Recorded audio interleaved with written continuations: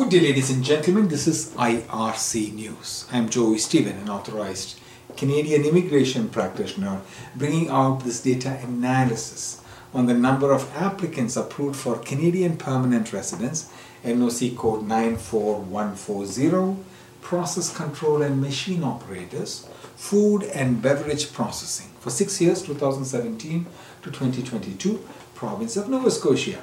Today is the 30th of September 2023.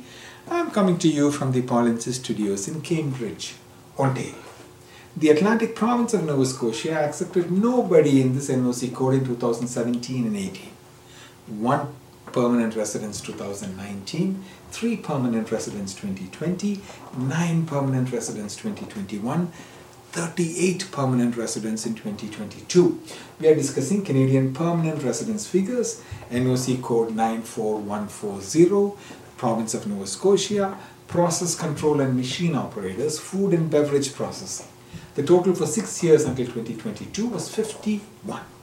If you have experience in NOC code 94140, hold a job title of a process control and machine operator, food and beverage processing, and you are interested in learning about the process of participating in Canadian federal or provincial immigration programs for the specific NOC code, or if you require assistance after selection, please contact us.